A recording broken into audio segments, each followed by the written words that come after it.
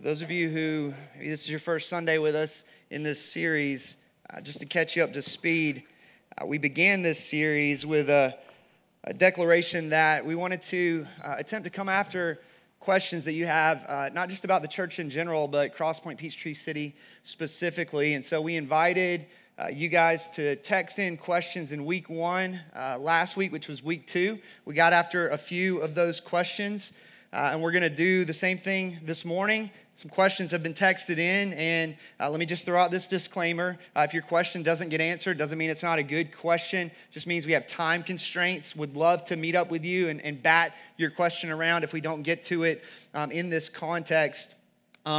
Continue to send in your questions this week, and we'll do this again next week. You'll see just based on the nature of the questions that I am on the hot seat this morning. Let's get after this thing. Number 1.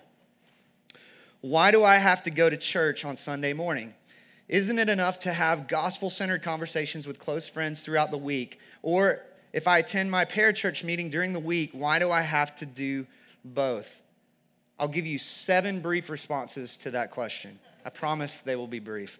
Number 1, to attend Sunday gatherings is to stand on the shoulders of giants. At the time of the Protestant Reformation, the Protestant reformers had to wrestle with this question: what are the marks of a church? By what marks can we recognize a true church to exist? And the consensus among guys like Martin Luther and John Calvin was where God's word is rightly preached and the sacraments of baptism and communion rightly administered, there you have a true church.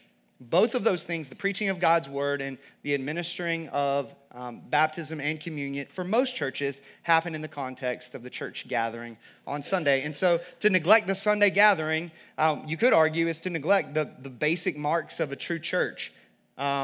Now, because some would argue, well, I can just podcast a sermon and go grab some Sunbeam and Ocean Spray out of my pantry. Let me give you a few more responses to that. Number 2, it's a biblical means of helping us to finish the race and encourage others to finish the race. Going back to our study of the book of Hebrews, the author of Hebrews is trying to keep this battle-inflicted congregation from walking away from Jesus. He wants us to never stop fixing our eyes on Jesus. And the author of Hebrews believes that one of the means of God's grace in continuing to see and savor Jesus Christ is the assembling of God's people. Hebrews 10:25, we talked about this a few weeks ago. He says, let us consider how to stir up one another to love and good works, not neglecting to meet together, as is the habit of some, but encouraging one another. He writes those words to an entire congregation. As a congregation, don't neglect to gather together. So that's one thing to take into account. Secondly, I'm about to nerd out for a second, but the phrase meet together actually comes from the Greek word synagoge. It's where we get our word synagogue. So he's essentially saying don't cease to gather together in the synagogue. Don't cease to synagogue together. Our Sunday gatherings are the closest thing that we have to synagogue worship that exists in our various environments as a church. When we gather in this place, over the course of time, we're helping to point other people to the person and work of Jesus Christ so that we continue to persevere toward the finish line, and others help us to do the very same thing. So that when you reach the finish line and embrace Jesus, one of the means of God's grace in you reaching the finish line will have been the quote-unquote synagoguing of God's people.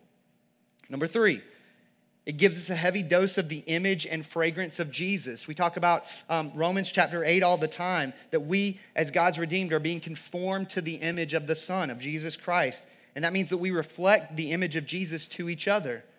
2 Corinthians 2:15, Paul says that we are the aroma of Christ to God among those who are being saved. And that means that we spread the fragrance of the knowledge of Jesus to each other. The Sunday gathering for most churches is the environment in which the most people being conformed to the image of Jesus come together in mass. And so we're getting the image and fragrance of Christ in mass when we come together in spaces like this. Number 4, I held up a 3 and said number 4. That's my daughter does that. Number 4, it presents us with an opportunity to discipline ourselves to respond.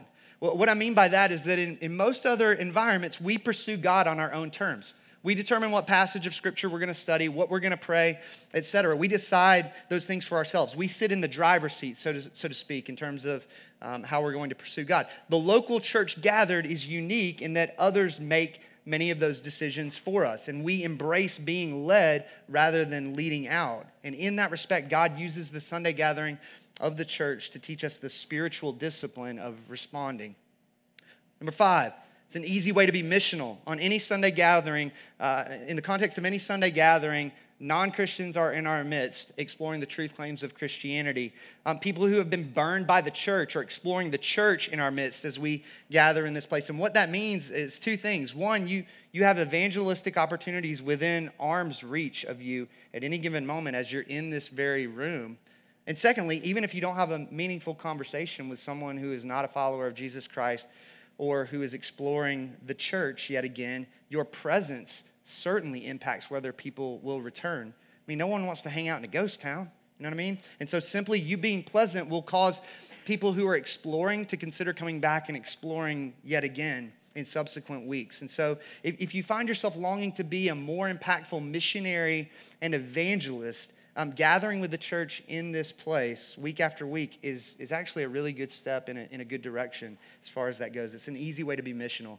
Number 6, one of the rare environments where the manifold wisdom of God is put on display. Going back to the first week of this series, Ephesians 3:10, Paul says, it's through the church that the manifold wisdom of God is made known. That word manifold means diverse, many-colored, motley. Remember the 80s band Motley Crue? That band's name was derived from the idea that a diverse group of misfits had come together to make music with one another. That's the church, a diverse group of misfits reconciled under the banner of the gospel, coming together to sing of God's goodness, glory, and grace. The Sunday gathering of the church is one of those rare environments where the motley, many-colored wisdom of God is put on display. Many other experiences within Christendom, because we pick and choose who to have them with, are oftentimes shared with people who are like us in some way, shape, or form. The Sunday gathering of the church just might be one of the best practices for eternity that we have. Every tribe, every tongue, every nation. So we get to practice for eternity. Look around this room for a second. See how many people are not like you in terms of different backgrounds and interests, different ethnicities and generations. Yet we're all united here together this morning under the banner of the gospel of Jesus Christ. The Sunday gathering of the church gives us a great opportunity to put on display that canvas that we talked about in week 1, the motley, many-colored, diverse, beautiful wisdom of God, and it gives us a chance to practice for eternity. And lastly, maybe my favorite, because I like to throw down, Jesus is alive, and Sunday is a celebration of that miracle over and over again. That Jesus rose from the dead on a Sunday morning, and as news spread, people gathered together to celebrate and declare, this is the Lord's day. And they had such joy in doing so that guess what? They did it the next Sunday, and the next Sunday, and the next Sunday. And we've been doing it for 2,000 years since then. The church still gathers on Sunday to have a good old-fashioned throwdown in the name of Jesus Christ. It's kind of like your birthday. The day you were born is so special to those who love you that they celebrate it every year with you. The beauty of the person and work of Jesus Christ is so special to those of us who love him that we celebrate it every week. It's just what we do. Another question, and based on our time, this is probably the only other one that I'll be able to get to this morning. Is church membership biblical? Why should I become a member of a local church? I'll be honest with you, there are some really terrible blogs out there that attempt to answer this question. Some really unwell thought of answers. Just go and Google it. Why church membership? And most of what you'll read is garbage. For what it's worth, I was anti-church membership about 10 years ago. I was a skeptic because none of the answers that I was being given actually jived with what I was seeing for myself in Scripture. And so this is one of those questions that actually drove me to pick up my first systematic theology book. So I'm grateful to God for this question because it actually led to pastoral ministry for me. So let me attempt to get after it really quickly. To be sure, there is no explicit command in the Scriptures that says thou shalt become a member of a local church. You won't find that anywhere in the Bible, but it doesn't mean that it's not a biblical principle. You won't find the explicit word Trinity or Trinitarian in the Bible, but it doesn't believe that the Christian church doesn't believe that there is one God existing in 3 distinct persons, Father, Son, and Holy Spirit. The Scriptures don't explicitly condemn abortion.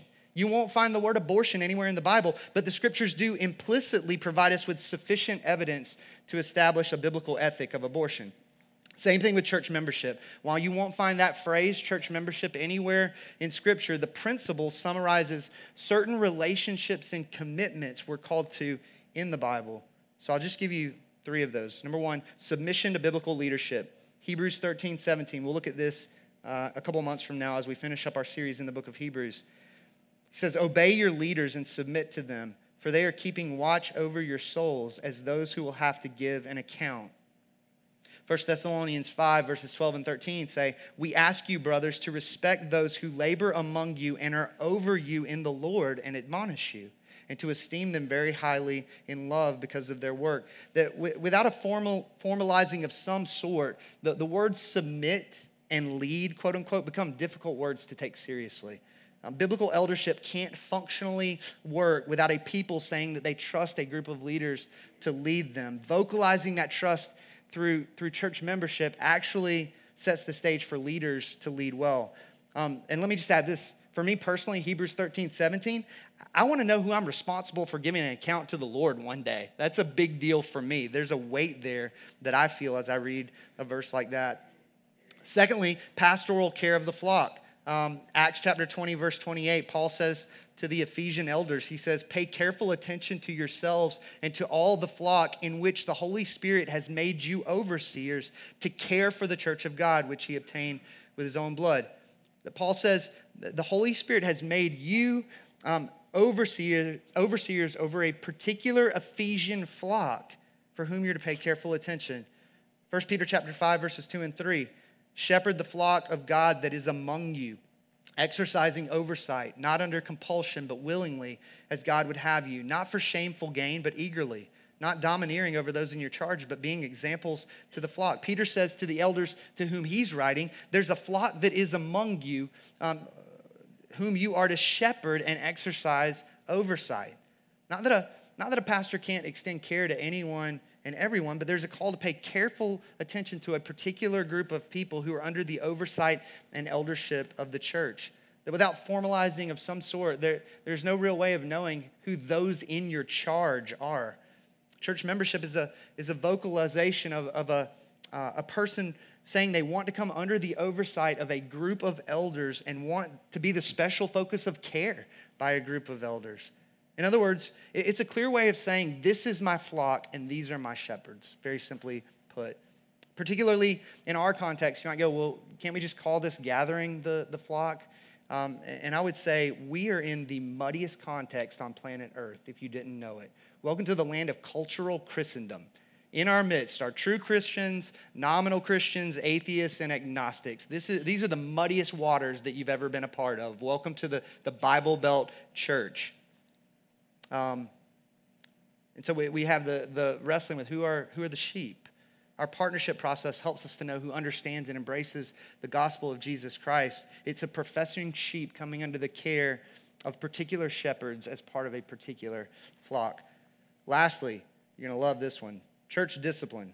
Matthew chapter 18, verse 15 says, if your brother sins against you, go and tell him his fault between you and him alone. If he listens to you, you have gained your brother. If he does not listen, take 1 or 2 others along with you, that every charge may be established by the evidence of 2 or 3 witnesses. If he refuses to listen to them, tell it to the church. And if he refuses to listen even to the church, let him be to you as a Gentile and a tax collector.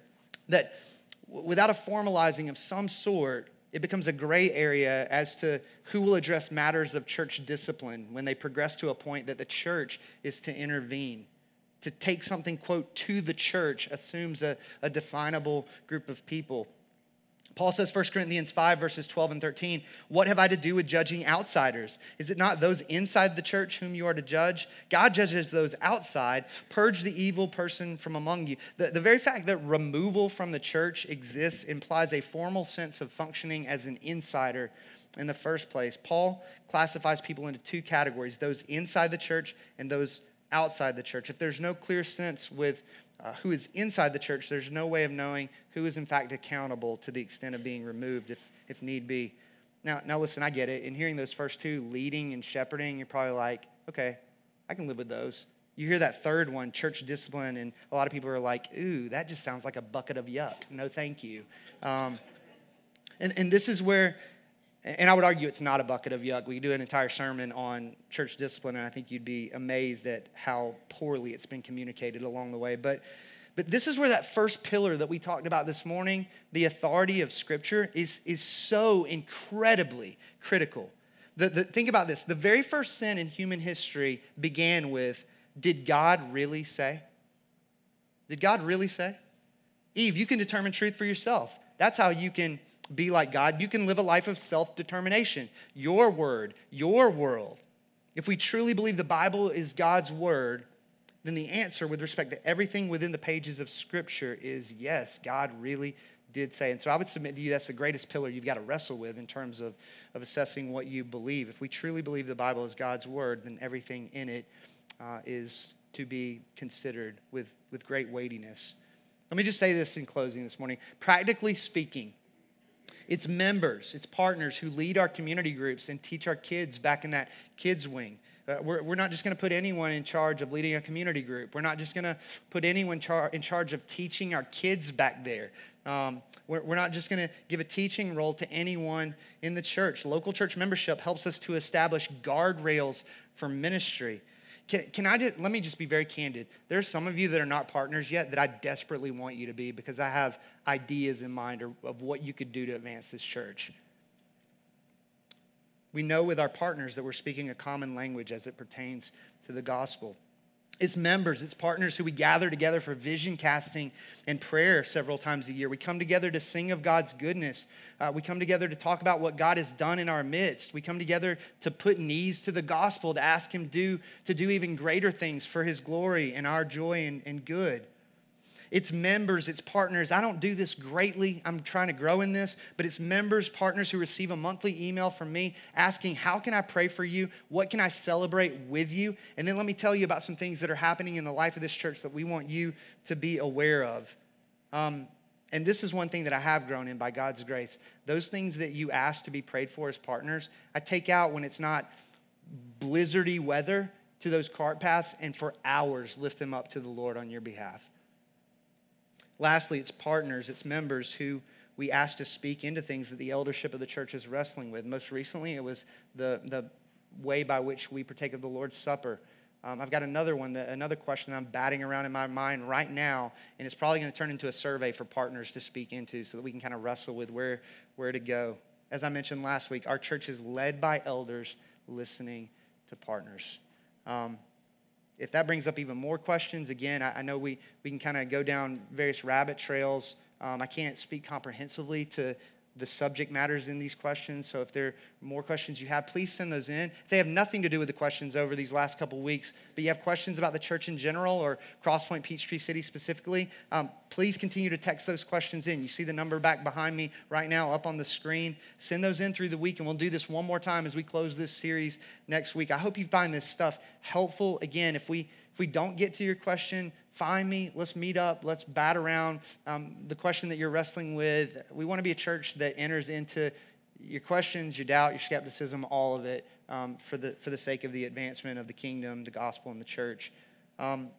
As we close this morning, let me just remind us of a few things. One, community groups. If you haven't filled out a card, but you're interested in a group, would love for you to do that. Again, you can leave that card in your chair as you leave. We'll come back behind you and collect all of those cards. At 3 o'clock this afternoon in the room right behind the soundboard, we're going to have a How to Study Your Bible workshop. You can still come to that if you haven't registered for that. We do need you to register if you plan on bringing kids. That way we know how many childcare workers to have back in the kids wing. If you don't have kids, whether you register or not, come at 3. We're going to dive into some of the principles and practices of how to get into the scriptures and get the most out of that by God's grace. With that being said, again, there's no unawkward way to do this. I invite you to stand for the benediction this morning as we close out this morning's service. The benediction is this, very simply. As you leave this place, may God work each of these core convictions that we've considered this morning deeper into the fabric of your life for His glory and your good. Go and be the church. Love you guys.